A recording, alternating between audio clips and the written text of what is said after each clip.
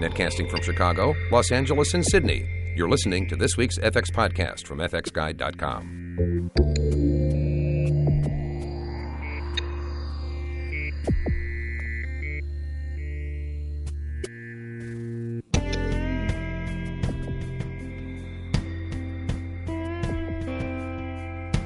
Thanks for joining us for this FX Podcast. This is the podcast where we talk with top visual effects artists doing cutting-edge work. We dig deep into the technical side, advance the craft of visual effects, and pay respect to the hardworking people creating amazing work. The FX Podcast is just one of the things we do here at FX Guide. Be sure to check out all of the other podcasts at fxguide.com/podcasts. So we're going to dive into a new television show in the Marvel Universe, Agent Carter, in just a minute. But before we do that, I wanted to let you know that the new January 2015 term has started over at fxphd.com. This term we have new courses covering such things as 3D Equalizer, Cinema 4D, RealFlow, RenderMan, and one I'm very excited about, Flame 209, Flame Masters 2, which is featuring three artists, Sam Edwards, John Fegan, and Scott Balcom. Scott has done some amazing work with particles, stuff that most of us would have said, just do it in a different system. It's just not possible in Flame. But Scott has really pushed the Flame particles into real productions, and they look great. We also have a new director of photography course titled Making a Dramatic Difference, where we move past the gear and talk about blocking, coverage, and audio, the keys for making a good edit and visual interest. So there's lots of new courses over at FXPhD to choose from, and you can also check out the courses that are available as vault courses, previous courses that have run that you can check out, all of which starts at $299. Take your career to the next level with FXPhD. Now, our guest today is no stranger to either FX Guide or FX PhD. Sheena Duggal has appeared frequently on both sites. In fact, I just mentioned vault courses at FX PhD, and Sheena can be found there as professor of VFX 220, feature film visual effects supervision. Today, she chats with Mike Seymour about the new Marvel TV series, Agent Carter. So let's join that conversation now. Mike Seymour speaking with Sheena Duggal. So I'm joined on the line by Sheena. How are you? Haven't spoken to you in a little while. You've been very busy. I have been very busy. I'm very well, thank you, Mike. So this project, congratulations. It's terrific to see a lot of aspects about this. It's terrific to see Marvel doing such great work in television. It's terrific to see a female lead character actually anchoring a show. Yeah, it's very exciting. It's a bit of a passion project for a bunch of us over at Marvel who did the short last year for Agent Carter that was premiered at Comic-Con. And then was released on the Iron Man 3 DVD. And that was actually what inspired, Disney, ABC to want to go ahead and make a TV show of this character. Though they should have kept your title sequence from the short, because I thought you did a great job on the graphic design on that. Thank you, Mike. I really appreciate that. I had the most fun. I've had a long time doing that, and it was quite a privilege for me to have Marvel, Louis D'Esposito was the director of the short, give me the opportunity to do that and just have the faith that he put in me to come up with something that was going to be good, and everybody loved it. So, of course, we've spoken to you several times here at FX Guide about projects that you've worked on, but you are one of a relatively small number, a shamefully small number of women that have senior lead roles in the visual effects industry. So there's kind of a double layer there, isn't there, about the significance of the role of women as depicted in the first couple of episodes that just have aired? Yes, it's definitely not lost on us as we're working on the show. Women have different challenges in the workplace, and that's actually still true even in this day and age, unfortunately. Now, of course, we know, but just for those that don't, it isn't just this. This isn't your first Marvel outing. In fact, you've done work with the Marvel team in various capacities, in addition to the work that we've spoken to you about with other A-grade directors. Yes, I have. I have a great relationship with, talking of great women, Victoria Alonso, and she's a producer, one of the trifecta of, brilliant producers over there at Marvel. Her, Lou, and Kevin are really, the people with the secret sauce that know and understand what their viewers are looking for. And she runs the visual effects over at Marvel.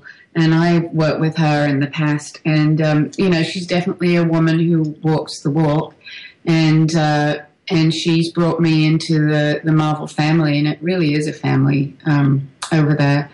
And I feel pretty fortunate to be working as part of that team. And she is somebody who definitely supports women in the visual effects industry, and she supports the people who work for her in a way that I don't think many other studios can, because they're not the producers as well as the people managing the visual effects process. So what Victoria is able to do is she's able to affect not just hiring the people who do the visual effects and helping us and supporting us and making sure that we get to work with the best talent in the world, but actually when it comes to the work that you're doing on set, she will come to set, she'll be on set, she'll talk to you, she'll understand, what the issues are that visual effects supervisors face on set in terms of how we work and integrate with the production side crew. And so what's happened over the years is the Marvel family is a team of people who get hired over and over again on a lot of these big blockbuster visual effects movies. And so they've kind of become trained in the ways of how we need to shoot, how we need to work as far as visual effects are concerned.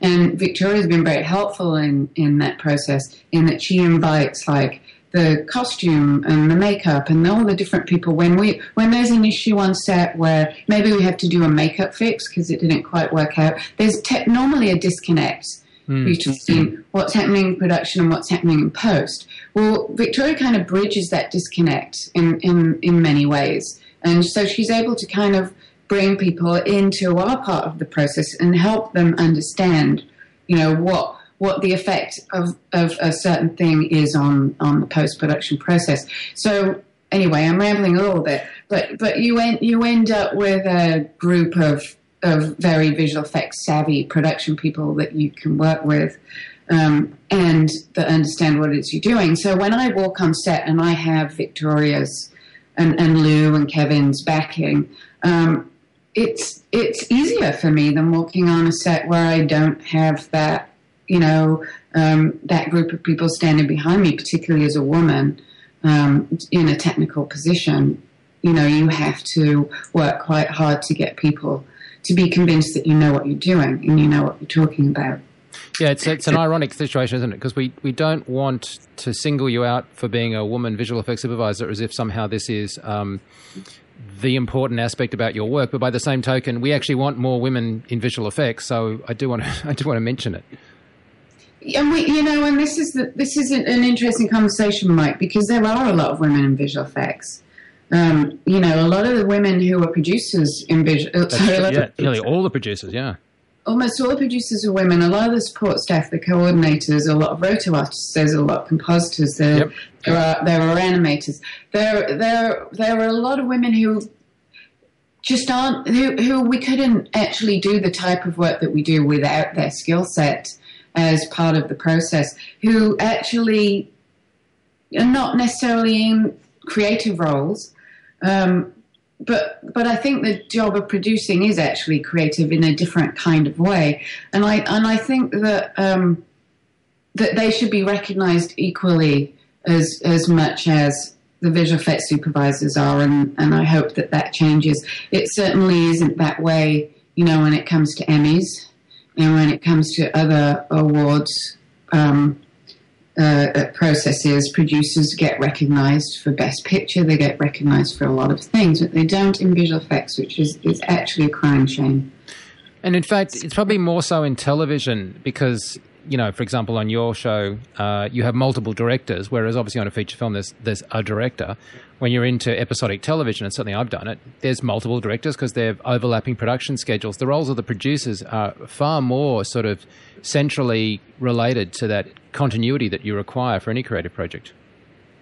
Yes, absolutely. I have a great producer working with me right now, Addie Manis, and I found her through my longtime producer, Jackie Bombert, that I've worked with. She did Cosmos with Addie, and Addie came on to Agent Carter with me. It's an interesting arc, isn't it? Because when I first met you, God, way back when, we were doing Flame and stuff. And at the early days of digital compositing, it was Star Trek The Next Generation and the episodic television that kind of pioneered that. Well before ILM even had that kind of hardcore digital bent, it was really an optical base. And then all of that digital technology went, as it was, from standard def, which is what that sort of Star Trek stuff was, up to film res. And then, of course, film took off as the gold standard for all the digital work. And it always felt for a while there that television effects were kind of second rate and a bit cheesy compared to feature film stuff. But that's really changing now because the audience just demands that the episodic television effects just cut it. And, of course, I imagine Marvel does as well, given that it's such a premier property. Yeah, you're absolutely right. It's a very interesting arc indeed. And, you know, I think it's worth saying that there is a big difference between network TV and cable TV. So, you know, Black Sails, Game of Thrones, Boardwalk Empire, Pacific, those types of shows, the paradigm is a lot more like a feature film paradigm in terms of the schedule and time that they have to shoot and execute. And we're shooting a new episode every 8 days. And we started episode 1. We didn't have the script for episode 2, and it's kind of been like that for the whole season.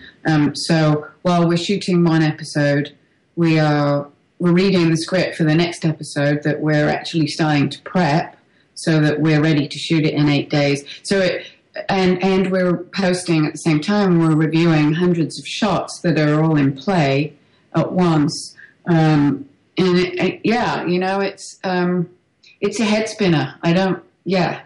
How significant was it that you got to work with Gabriel, or as you call him, Gabby, as the one cinematographer? Because while the cinematography has got that constant, you don't have that, as I say, with the directors and with a bunch of the other teams that are sort of checkerboarding through the production. I take it having that one vision at the cinematography level is incredibly valid to the pipeline for your visual effects. Absolutely.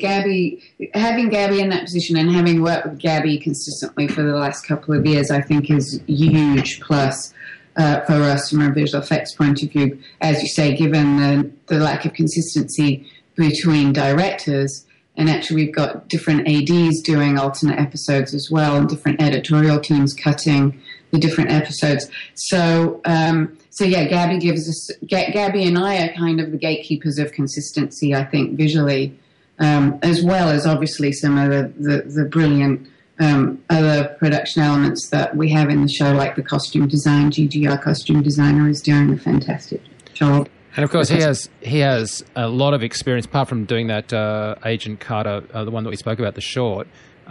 He did additional photography work on a lot of the Marvel properties, from Guardians to Iron Man to Avengers to whatever, right? I mean, he's very skilled in the art. He is very skilled in the art, and he's very, very helpful, and he's very good to consult with, and I can sit down with him and say, hey, Gabby, I need to achieve this, or we need this kind of lighting, and he will do everything in his power to, you know, support visual effects and make sure that we get everything we need. So can we discuss how you're doing the visual effects? Because the other thing that's really interesting is the role that ILM has in this. Yes, ILM. I'm so grateful that we have ILM working with us on this project. I have a fantastic team of people over there, headed by visual effects supervisor Richard Bluff. And one of the reasons that Richard was put on this project is because he headed up the matte painting generalist department. And when we made the agreement to sort of go ahead with ILM on this series, obviously it was a bit of a leap of faith on all of our parts. There was a moment in time where I did question whether I had made the right decision, just because the volume and the turnaround was so massive. And we had, for 1 and 2, in order for those to air together, we had 400 shots in play, and we only had, a couple of weeks really to get our act together on a lot of this work. And so the way that we had to work with ILM is very transparent. We sort of agreed right from the outset that if we didn't have transparency, there was no way that we were going to be able to make this work. So I basically try to give ILM every single piece of information that I have. Obviously, I can't give them scripts and things like that, but I can give them a lot of very detailed information. And obviously because I'm shooting and prepping and posting all at the same time, I also don't have a lot of time to spend on the creative aspects like I normally would if you were on a regular feature film schedule. So I work with ILM and their art director over there, Cody, who's done an amazing job for us, who comes from more of a generalist background. And he's been helping us design concept art. We've even actually been getting outlines from the writers ahead of time before we even got a script, and then talking to the writers and getting a sense of what their ideas are, and then going to ILM and prevising and boarding stuff before we have a script, before we have a director, so that we can have enough lead time to do some of these more complex visual effects that are happening. And one of the blessings about having ILM as our vendor is they have a huge library of assets that we can use. Obviously, there's a limited amount of stuff that you can create in CG and have it look as good as it needs to look within the time frame that we have. So what they've been doing is Cody, who's doing a lot of the concept work for us, is going to this library, and he's only using elements from that library that exists photographically, and he's designing around that concept. And so they're doing that as much as they possibly can, and then we're saving the full-on CG stuff for when we really, really need it, and it gives us more bang for our buck. You mentioned there that you had some nervousness about ILM, and obviously I know you worked at ILM, and we all know ILM's reputation, so I know that you're not worried about them from the quality point of view. I'm wondering, a director once said to me that his concern when doing this work the way you are is, and I thought this was a really great way to articulate it, he said, the trouble is, for the episodic work, I need sprinters, and for my feature film work, I need marathon runners. And I'm wondering, was that part of your hesitation about having people work at such a pace? Absolutely. That was absolutely part of the hesitation. And, you know, I've worked in big facilities. I've even worked in ILM. And so I understand how those companies operate, and I understand the structure of the pipeline, and I understand why you need that big pipeline to push through large volumes of CG visual effect shots. But what we're talking about is a different type of work. It's a different kind of pace. It's a different set. You don't have time to necessarily put all that through the big pipeline. And so that was obviously at some point I was starting to get concerned about, well, you know, are they going? I know they can do the work. I know they can do it to the quality that we're looking at. I know they have the people and the skill set and the talent. But time was our problem. And so what they did to solve the problem, obviously they were partnering with BASE in China. So BASE is taking on a certain portion of the work. The less complex CG work and the more complex CG work is staying within ILM itself. But they teamed together generalists. And so they came about it from a different point of view. You know, they found people who were jacks of all trades and were able to sort of build a team for our show with those types of people. People were also given a lot of creative freedom on this project. You know, we're doing things like we needed some nitrogen crystals for a shot where a scientist looking down a microscope. And rather than create those in CG, ILM put an all points bulletin out to people at ILM saying, hey, does anybody have a microscope? And of course it's ILM and there's lots of the intelligent people there. So there's a guy who has an electron microscope with a camera attached to it. So he ended up shooting the footage for us. And that's what we have in the episode. And then there's another episode where we need a CG aeroplane. And so we have... So they reached out to all the people who work at ILM, and there's a model builder who loves to build airplanes, and so we're actually building a model of the airplane. So within ILM, it's become something that people are really excited about working on because they have because they're getting this creative freedom that they don't typically have within the normal paradigm. And Richard was telling me that people were actually volunteering over the holidays to help work on the show. Because people are really excited about it. Yeah, and I'm glad you mentioned base effects as well, because I was recently up in China and I got to hang out with Chris, the CEO, and I've been really impressed with base. And I must admit, I was one of those people that wrongly painted them as more of a sort of a, offshoot that only does... I'm not going to say cheap and nasty, but, like I had this mental picture of stuff being thrown to China and it was just... But base, in fact, does great work in their own right, and obviously have built up a very good reputation with ILM over a number of projects. So I'm glad to hear that they were doing good work for you as well. Yeah, they're doing great work for us. Actually, Chad Taylor, who I worked with, he actually sat right next to me 20 years ago when I worked at ILM. He was a fellow flame artist. I don't know if you know Chad. And he's actually over at Embase, working on our show, helping us. Supervising the team over there.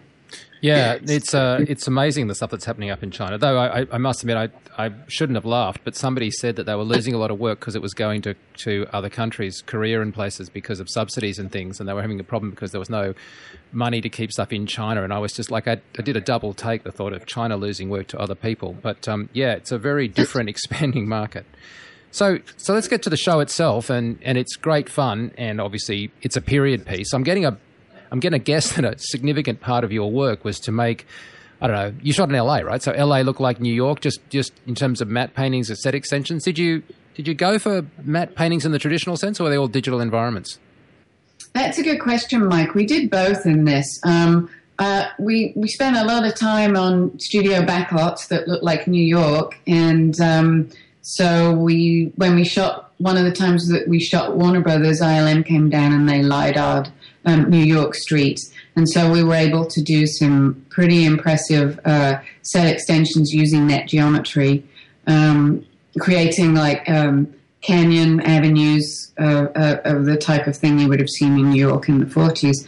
And then every establishing shot that you see is either stock footage that we've taken and made to look like 1940s, i.e. removed modern elements and added period parts to it, or, we leveraged off assets that we already had. So ILM had a lot of assets from Avengers, interestingly enough, that they were able to, of New York. And so they had a lot of these panospheres that they'd shot. So we basically put together a library of these for our editors to pull from when they needed establishing shots. And then based on whatever they selected, we would then send that to ILM, and ILM would make it look period. And that's something that we're doing throughout all of the episodes. In episode 1 or 2, we ended up creating. There's obviously the fight on the milk truck, and we had a camera on a telescopic crane arm when we shot that, and so obviously we ended up shooting some pretty complicated camera moves there that we weren't able to shoot matching plates to go with. So we ended up creating sort of a 2.5D domed environment there to make that work. So in those types of cases where, as we're shooting it and I'm realizing we've gone somewhat off the rails in terms of our schedule and time for what we have to achieve, then I'm able to go back to editorial and pull it as soon as we possibly can, knowing that the cuts are going to change, but giving us something to get ILM working on as soon as possible. So obviously one of the plot points in the first ep, and I dare say is going to resonate for the rest of the series, is this idea of the bomb, the sphere, the which is to say, could have been done, I guess, with a practical. Did you have something on set? Because obviously that's not a practical element for all of the look of it. We did, actually. On the first episode, we did have something on set, but we mostly used that for reference in the end. I think there's possibly one shot where there's a part of that element that's in there. But the thing about these explosions is that they weren't typical explosions in the sense that you have an explosion and that event is over. These were explosions that then imploded onto themselves. So the physics made it quite difficult for us to use very much in terms of practical elements. We used as many elements as we could that were shot practically from the asset library of elements. But obviously, at some point where the physics had to implode on themselves, then we were looking at obviously that all being CG. For the particle effect stuff, was that some dedicated ILM stuff, or were you using Houdini? What were you doing for that sim stuff? Yeah, well, you were using Houdini for that. And actually, that was a combination of ILM and base. I worked with ILM on the concept designs on that, and we showed those to Lou Desposito, and he was very happy with all of the concept designs. And then actually the one sequence in the bathroom where she's disarming the nitramine bomb, that sequence was done by base using Houdini, and it was probably one of the more difficult things that we did, just because we had some really specific behaviors that we wanted the gas that the nitramine bomb emitted to have. And we had conceived of this, and we had shown the concepts to the executive producers and director, and everybody was really excited about it. And then actually executing it, the bomb gave off two types of gas. One was like a heavy dry ice gas that fell down, and the other one was a more nebulous gas that kind of floated up into the environment and filled the space. And so it became shot to shot, very iterative, process to sort of get it working within the context of the sequence. And it took us a really long time. And, Houdini is a great tool for particle animation. I'd say the one downside of it is that it isn't very iterative. You can't, when you resim, it's quite a hefty process to do that. Because it is sim, so the nature of it is you've got to try and set up the right environment for the sim to do what you want. It's almost like directing with an active partner. Yes, exactly. So that was challenging, but we got fantastic results in the end. Everyone was very, very happy. But that's the disarming. What about the massive explosion at the plant?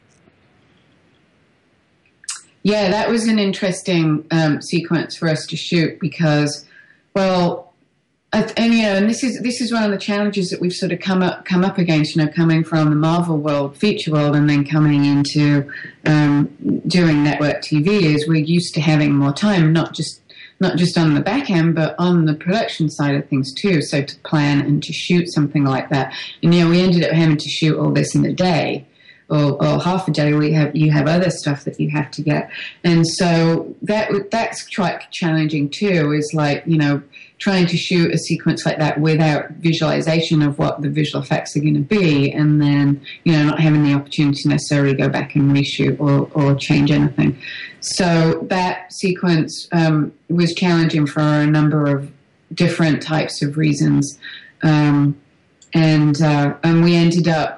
There's that particular story that we wanted to tell, which was that they're trying to drive away from this explosion, and as the explosion's imploding, it's pulling the car back towards the explosion event. And so we ended up actually working with base creating a CG car for the car being dragged backwards moment, because that wasn't really something that we could effectively achieve when we were shooting that practically. And we did on the day shoot with some practical pyro elements, which, as I say, was sort of useful for reference and as little elements that we used here and there. But the main bulk of the explosion, we tried to, for the explosion part of it, reuse existing assets of explosions that were basically composited together, multiple layers of plate elements composited together to create that, and then the refinery location itself was LiDAR'd to give us the geometry to work with to explode and implode. So no sooner you perfected blowing stuff up on land that you have to, in the second ep, which obviously was screened after the first, you have to blow up in water. And you end up with entire dry lake beds, which must have been you must have been like, oh really? Can't we just do another one on land? I mean, it must have posed its own unique problems. Well, yes and no. It was sort of almost easier because we were able to. We had a little bit. We learned a little bit in our 8 days and our little bit of post on episode 101, and so I'd already read the script while we were doing 101 and 102, and we got a little bit ahead of the game with ILM boarding it. So we boarded it and then we prevised it. So by the time Joe Russo came on to do episode 102, we had boards to show him. We had a conversation to have with him, and obviously we boarded it in such a way that we felt it was achievable within the time frame that we had. And so we got Joe's feedback on that, and then we created a previs, and then we endeavored to, have everybody stick to and work with that previs design. So what that enabled us to do was, even though, yes, it's this massive lake bed explosion event, we were able to make it easier on ourselves by hiding the more difficult aspects of what you see in that explosion. So from the moment you see the truck go over the cliff, that's a CG truck, it falling into a practical water element, which we then added the depth charges beginning, these sort of nitramine bombs acting like depth charges exploding under the water, and then we cut back to the Peggy's POV, where you're up on the cliff, and we're not having to necessarily see the explosion event from inside of the water. We've kind of stepped back from it, and there's this blinding flash of light, and then the idea that we're selling is that the whole lake bed evaporates. So we were able to create this sort of fantastic event viewed from like Peggy's point of view, or over the shoulder of Peggy even, and just kind of give it a slightly different perspective, which actually helped to sell it. So then you could see the explosion happen. You could see everything turn to steam. You could see all the trees being, dragged into this vortex of the implosion. But you didn't actually have to see a ton of the details of that, if that makes any sense at all. Hey, because you come from a compositing background, on set, have you opted to go for green screen, blue screen, or are you doing a bunch of roto? I mean, especially given the time constraints. Like for car shots, for example, you can have, like, obviously a lot of episodic television. In fact, every form of entertainment has characters talking in cars. It's a great place for exposition. Like, how do you solve those?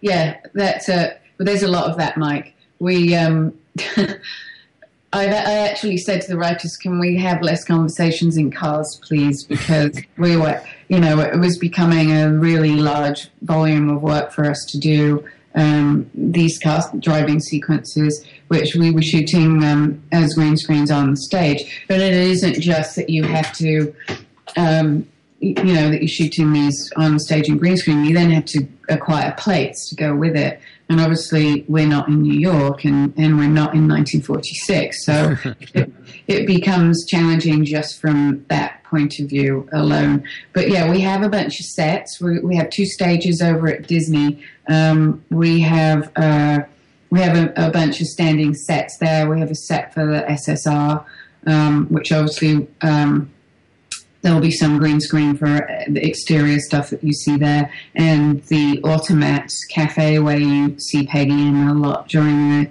series, is also a green screen set on the stage. So we have a large volume of green screen work as well. I mean, obviously shooting in cars is so convenient because you've got both actors facing forward to the camera. You don't have a lot of difficulty in having them sort of just talk to each other because that's what you do. And finally, it's perfect for, explaining where we're going and chewing up time without looking like you are. But that being said, are you literally just got a car on a green screen stage, or? Yes, we literally just have a car on a green screen stage. We have some advantages photographically. Gabby is doing this fantastic gag by putting a 1960s Dernier 10 Christian Dior stocking between the sensor and the lens. And so we have this beautiful look to everything that we're shooting. Well, that's interesting because you're shooting on Alexa, right?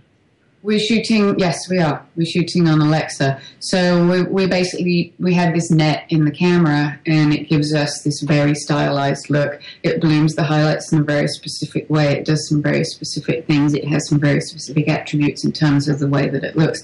So... and that doesn't affect your green screen? Well, obviously we're taking the net out when we're shooting on green screens. We're driving the camera crew completely crazy. And then ILM is matching that look on all visual effects shots.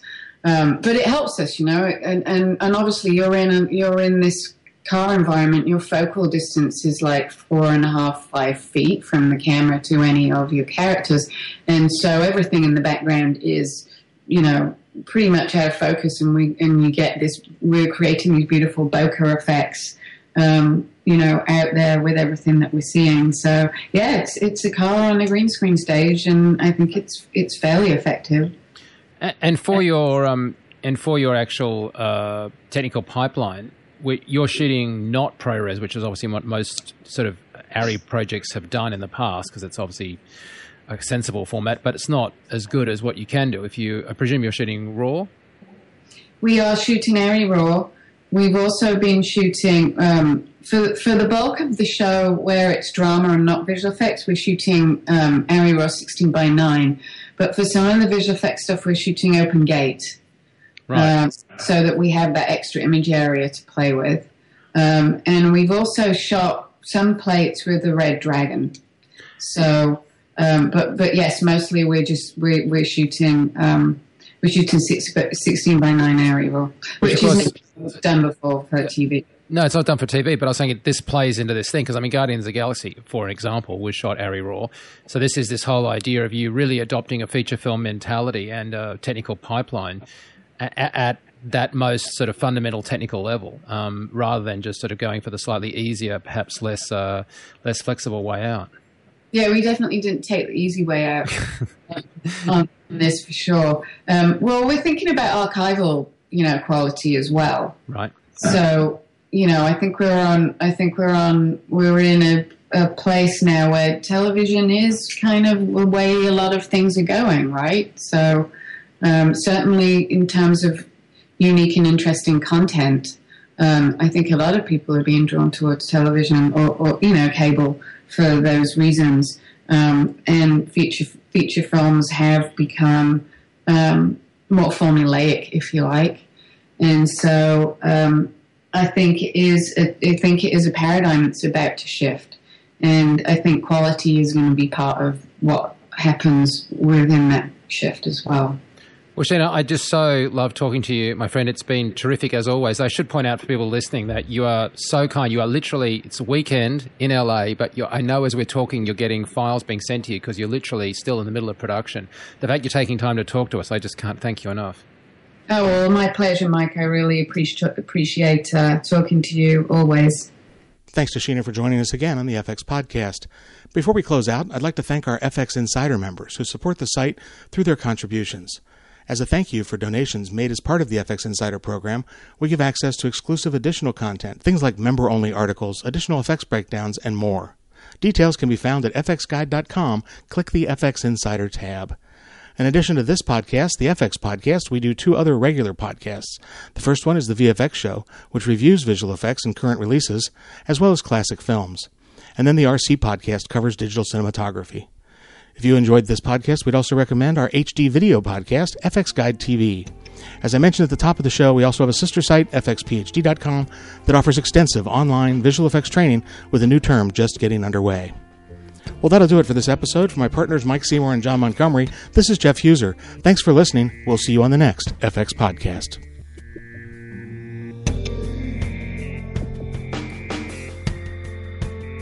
Please let us know if you have any suggestions for stories or future podcasts. You can reach us by clicking the Contact Us link at the top of the homepage. This podcast is copyright FX Guide, LLC. Broadcast or redistribution is prohibited without the expressed written consent of FX Guide.